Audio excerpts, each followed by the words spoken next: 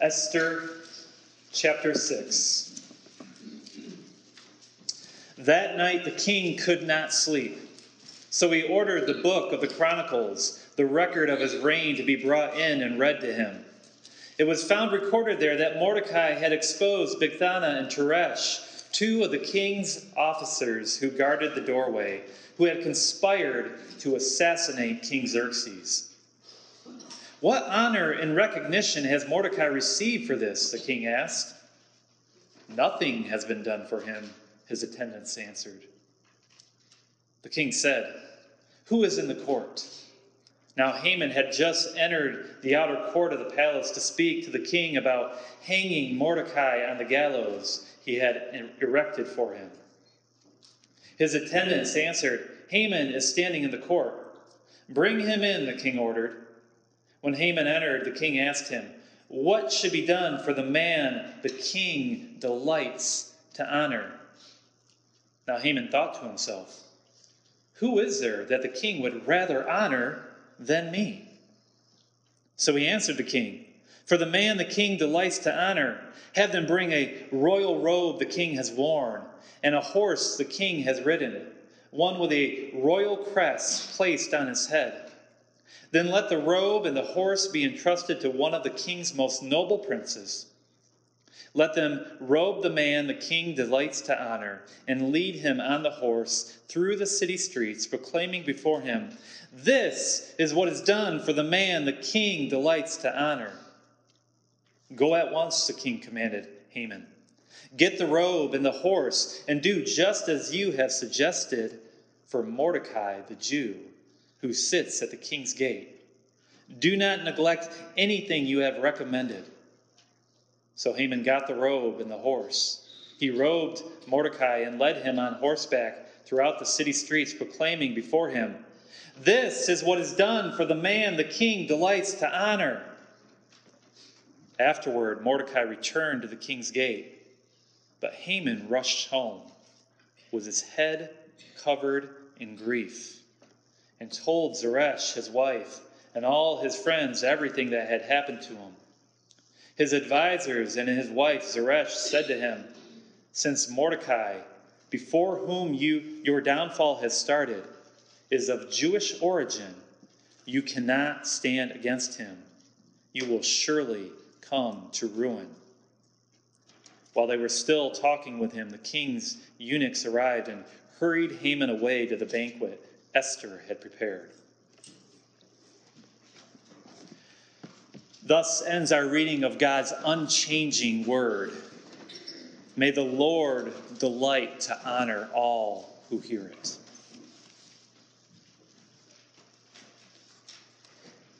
Well, we have reached the point in our story where we are starting to feel a shift. Just when things look as bleak as ever, a ray of hope breaks through the clouds, and maybe, just maybe, things can turn around for the Jews in Persia. When we began our series in Esther, I mentioned to you that God is neither mentioned by name nor by title in this whole book. And I said that there was a reason for this. Today we have reached the authorial climax of Esther. So I hope to answer for you why I believe God does not make an appearance, and yet his presence is felt all throughout this story. But first, we must discuss what makes chapter 6 the climax. To be honest, some of the other chapters seem much more exciting, particularly chapter 7. I really like that one. Yet, Esther is written in a chiastic structure. A chiasm is a writing style that was often employed by the ancient Near Eastern writers, and it was heavily used by most of the biblical authors. A chiasm uses a unique pattern of repetition. This pattern helps to both clarify and to emphasize a particular theme or teaching. And at the central point, that emphasis is the emphasis of the passage or in this case, the book, you can locate the central theme. Chapter 6 of Esther is the center of such a chiastic structure. So today, we should discover the overarching theme of Esther. To give you a better understanding of what I mean when I talk about a chiasm, I want to show you a simpler example that comes from Scripture. At times, Jesus would use chiasms to convey a unifying message as well. Look at Matthew chapter 6, verse 24. No one can serve two masters. Either he will hate the one and love the other, or he will be devoted to the one and despise the other. You cannot serve both God and money. In this verse, we see an ordered repetition. There are three things that Jesus repeats. If you look at the screen, you will see that they are marked A, B, and C. No one can serve two masters corresponds with you cannot serve both God and money. Either he will hate the one matches up with and despises the other. And finally, in the middle, we see that and love the other correlates to or he will be devoted to the one. C is the central point that Jesus is trying to communicate. A message of love and devotion to God. This short chiasm illustrates for us what the book of Esther is doing on a much larger scale. This narrative, it revolves around a number of banquets, which makes sense since the Feast of Purim, celebrated by the Jews, comes from this tale. I mean, right away in chapter 1, the setting is of a banquet. In fact, there are 8 great banquets in this book. Look at the monitors again and notice the chiastic structure of Esther. Xerxes' banquet for the nobles of the empire corresponds with the celebration of Purim throughout the empire. Xerxes' banquet for the men in Susa correlates to the Purim banquet within Susa. Esther's coronation banquet matches up with the banquet celebrating Mordecai's promotion. And near the middle, if you look at letters E, we have Esther's 2 banquets for the king and Haman. Yet between all of this, we see 2 things occurring. Haman's prideful plan to execute Mordecai, and the king honoring Mordecai. If you notice the top half, we see events that lead to an edict of destruction of the Jews, and in particular, the death of Mordecai. And on the bottom half, we have events that lead to the salvation of Mordecai and eventually another edict that will rescue the Jews. The question is, what caused such a turn of events? What happened in the middle? It is there that we see the central theme of Esther. Look with me at Esther chapter 6, verses 1 through 3.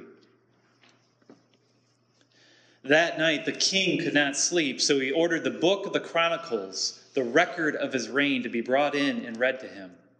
It was found recorded there that Mordecai had exposed Bigthana and Teresh, 2 of the king's officers who guarded the doorway, who had conspired to assassinate King Xerxes. What honor and recognition has Mordecai received for this? The king asked. Nothing has been done for him, his attendants answered. Now, if you can remember way back when we were going through Esther chapter 2, Mordecai had uncovered an assassination plot on the king's life. And through Esther, he was able to warn and save the king. And everything was recorded in the book of the annals in the presence of the king. However, Mordecai was never rewarded for his loyalty. Coming back to our story for today, we now see that the king had a restless night. Most likely because of the Queen Esther's banquet and her request that was to be made known the next day. Though we cannot be certain, it is probable that Xerxes was curious as to what his wife wanted to ask him. So much so that he sat awake at night pondering over it. Whatever the reason for his wakefulness, we see that Xerxes would not sleep that night. So he had the book of the Chronicles concerning his reign read to him. All throughout the night, he relived the past 12 years of his life. Now, one would think that after years 3 or maybe year 4, Xerxes would have been finally able to doze off. But not that night. It may have been curiosity that kept Xerxes up past his bedtime, but there was another force at work behind the scenes, not allowing the king to fall asleep. Hour after hour went by, story after story concerning his life, until finally the record of Mordecai's bravery came to light. So the king asked, "What honor and recognition has Mordecai received for this?"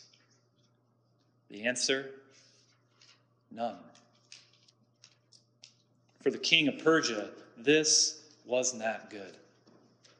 It was an imperative that kings of this time reward those who were loyal to them, particularly when it comes to foiling an assassination plot. Such a treatment, it does 2 things. 1, it encourages loyalty from others. And 2, it discourages disloyalty, because you'll never know who will turn you in order to receive favor from the king. Xerxes needed to correct this wrong, so he sought out an advisor. But being that it was very early in the morning, it was possible that the king would have to wait for the advisors to wake up. Yet Haman had come in early to the palace that day in order to build his 75-foot stake on which he wanted to impale Mordecai. Haman was prepared to ask the king for Mordecai's life, but he had to wait in the court to be summoned. Do you remember the rule? None could enter the king's chamber without permission upon penalty of death, unless the king held out his gold scepter towards the man. So Haman waited patiently until Xerxes ordered his attendants to bring him in. And then we read this in verse 6. When Haman entered, the king asked him, "What should be done for the man the king delights to honor?" Now Haman thought to himself, "Who is there that the king would rather honor than me?" There's bittersweet irony in this verse. If you remember, Haman did not tell the king which race was the rebellious people that he was seeking an edict for the destruction for. He did not mention to the king that it was the Jews. And so now we see the king failing to mention to Haman the name of the man he delights to honor. And once again, we see Haman's pride come to the fore. His ego was so mighty, he couldn't imagine any other person being honored but himself. So he thought to himself, well, what would be most pleasing to me? Verses 7 through 9. So he answered the king, "For the man the king delights to honor, have them bring a royal robe the king has worn, and a horse the king has ridden, one with a royal crest placed on his head. Then let the robe and horse be entrusted to one of the king's most noble princes. Let them robe the man the king delights to honor and lead him on the horse through the city streets, proclaiming before him, 'This is what is done for the man the king delights to honor.'" Of course, Haman couldn't ask for a promotion. He was already second in command, and he could rise no further. And he was already a wealthy man, having everything in life. So he didn't ask for riches. Yet to be dressed in the royal robe of the king and to ride on the king's horse, these things held significance. It was commonly believed that the king's robe and bed and throne held magical powers that could impart royal authority and prestige.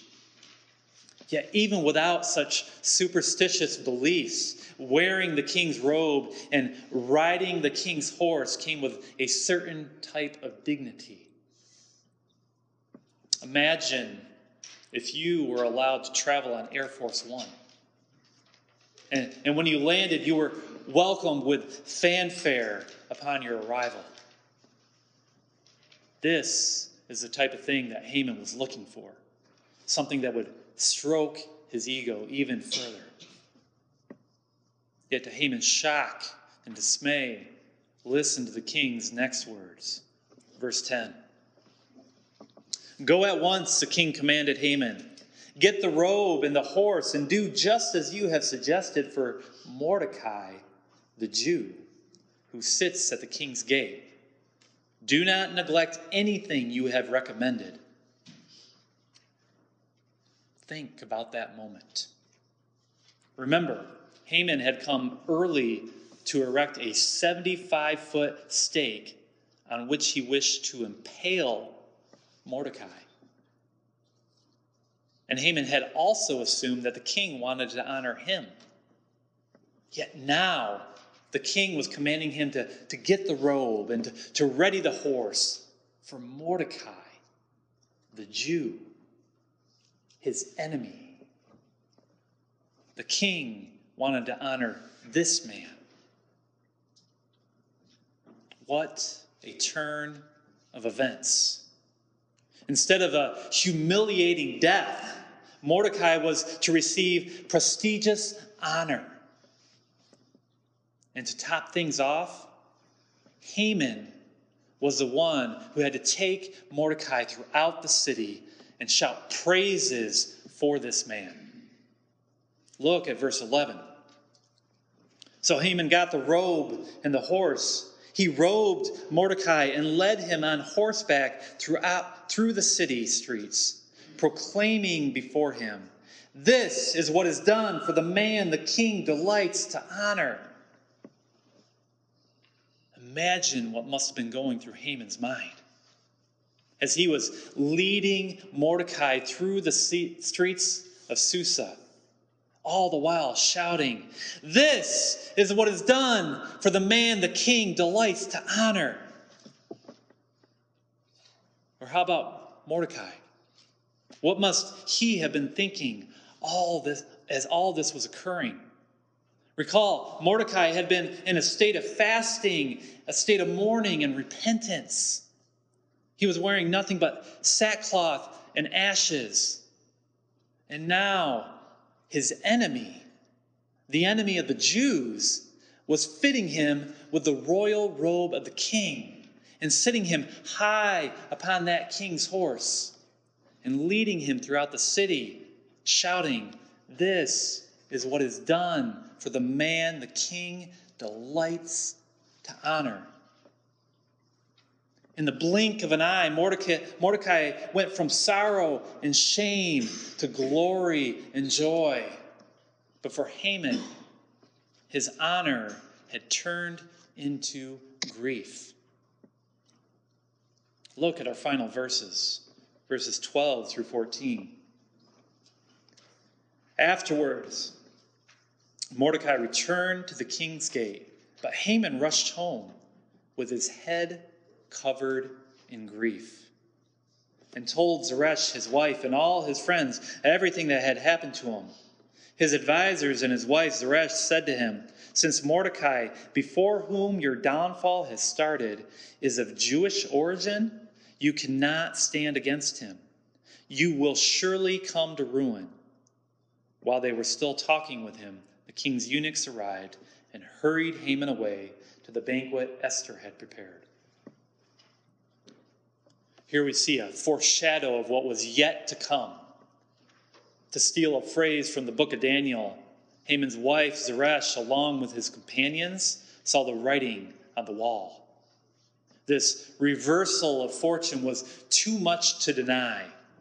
Only a mighty power could work such a turn of events. They saw the hand of Yahweh working in favor of Mordecai, the Jew. And it would only be a matter of time before all of God's people would be rescued as well. What is the point of this story? If this is the center of a chiastic structure, if this is where the heart of Esther lies, then what is being communicated? The turning point is between Haman's plan to kill Mordecai and the king's plan to honor Mordecai. It is in that restless night of the king that the destiny, not only of Mordecai, but of the Jewish people, turns on a dime. This is what we call a peripety. A peripety is a reversal of fortune. God could have chose some other way to save his people. He could have chose another method. He could have just stopped Haman's plans from going forth. He could have had Haman die of a heart attack before the edict was sent out, and everything would have returned to the status quo. But that is not how things worked out. Instead, we see two spectrums. On the one end, we see the sinful actions of many different characters leading to the coming destruction of God's people. And on the other end, we see God using these same sinful people to bring about his salvation. Remember, it was not just Haman who acted improperly. I mean, think about it. There was King Xerxes, who demeaned women. He ends up banishing one queen in order to find a better one who would kowtow to his wishes. And then, when his life was in danger and he was rescued by another man, he forgot to honor that man, but instead honored another. And when he was asked to give the order to exterminate an entire people, he didn't do his due diligence in the matter. He conducted no investigation. Rather, he just handed over his signet ring to have it done without even knowing what race was to be annihilated. And then we have a Jewish girl who turned her back on her heritage and her God, seeking out the easy life that was in the harem. And we have her Jewish cousin who encouraged such actions. And not only that, but Mordecai, he let his hatred and his jealousy for an Agagite dictate his actions. He defied the king's order and refused to show respect to one of his superiors. In many ways, the fate of the Jews was brought about by Mordecai's actions. And then there's Haman, the enemy of the Jews, the man whose pride was fueled by the praises of men. And when he couldn't get what he wanted, he plotted death to all who opposed him. This first half of Esther is a tale of sinful actions by sinful people, leading to death and destruction. It is that domino effect, one piece after another, falling in precise order, bringing about an edict of genocide.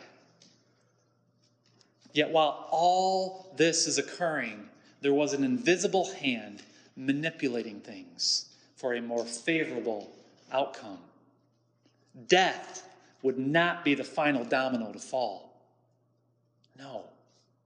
This trail led to life. And we'll see this in greater detail as we finish off the book of Esther. Yet it was that sleepless night of the king that turned the tide. This seemingly insignificant event was in fact the key to the salvation of God's people. Now remember, the book of Esther neither mentions God by name nor by title, and there is good reason for this. What the author is trying to emphasize is that God saves his people through his providence. Providence can be defined as God preparing in advance according to his foresight and knowledge to accomplish his will. It is God knowing the actions of both the good and the evil and being able to use those events to carry out his purposes. For example, think of the story of Joseph. His is a tale of God's providence. Many different factors led to him being sold into slavery by his brothers. And while in Egypt, certain events, both noble and ignoble, propelled him to becoming the second highest in the land. God used Joseph not only to save Egypt from famine, but also to rescue his family. And when his brothers feared that Joseph would punish them once their father had died, Joseph responded thus. Genesis 50, verses 19 and 20. But Joseph said to them, "Don't be afraid. Am I in the place of God? You intended to harm me, but God intended it for good, to accomplish what is now being done, the saving of many lives." Joseph understood the providence of God. And now here in Esther, we see God's providence being worked out for the salvation of his people. No miracle was necessary. God had orchestrated it from the beginning. Despite their sinfulness, despite the strength of their enemies, God would rescue them simply because he loved them. He delighted to honor them. And he didn't need any miracles to do it. God is providentially working in your life as well. He has a purpose and a will concerning you. And he directs both the good and the evil to see those things accomplished. Your struggle is not that different from Mordecai's. He was a lost cause, destined for destruction. He had an enemy pursuing him, ready to pounce. Yet God stepped in and rescued him. He directed the path of the king the way a mother hen guides her chicks under her wings. Because of God's intervention, in an instant, Mordecai's fate changed. If the king had fallen asleep that night, Mordecai would have been impaled on a 75-foot pole. But the king could not sleep. And instead, Mordecai was wearing the king's robe and riding the king's horse. All of this occurred because God had orchestrated certain events that gave King Xerxes a restless night. Think about how God has brought salvation to you. Most likely, it was not some miracle or some sign from the heavens or a vision. Instead, it was people in your everyday life whom God had providentially placed there. It was your mother who continuously prays for you. It was your father who read God's word to you. It was your friend who was brave enough to share the gospel with you. It was all those horrible circumstances, whether from sins you committed or sins committed against you, that led you to believe that there was something better out there than this world has to offer. Or perhaps you're on the other side of the periphery still. You have not yet come to a saving faith in Christ. But God has providentially led you to this church today to receive this message, to hear that Jesus is your only hope for salvation. Know this: Jesus is God in human flesh. He was nailed to the cross to pay the penalty for your sins. And yet, 3 days later, he rose from the dead. He now sits at the right hand of the Father, ruling over his creation. And he is calling you to repent and to trust in him, in both who he is, which is your God, and in what he has done, which has rescued you from your sins. Turn to him and be saved. There are times in history where God performs miracles to bring about his purposes. But for the most part, God providentially works through ordinary means to accomplish his will. God may not be mentioned in this story, but no one had more sway than him. Not even King Xerxes. Beneath the surface of human decisions and actions, there is an unseen, unstoppable power at work. And he is orchestrating events in order to rescue his people, the people he delights to honor. God will not rest until all of his people are saved. Let us pray. Father, we thank you that you have used ordinary means to bring salvation to us. It is through your providence that your will is being accomplished, even as we speak. We look to your Son who died on the cross for our sins. Our salvation comes from no other place. And we look to your Holy Spirit who guides us into all truth. We pray this in Jesus' name. Amen.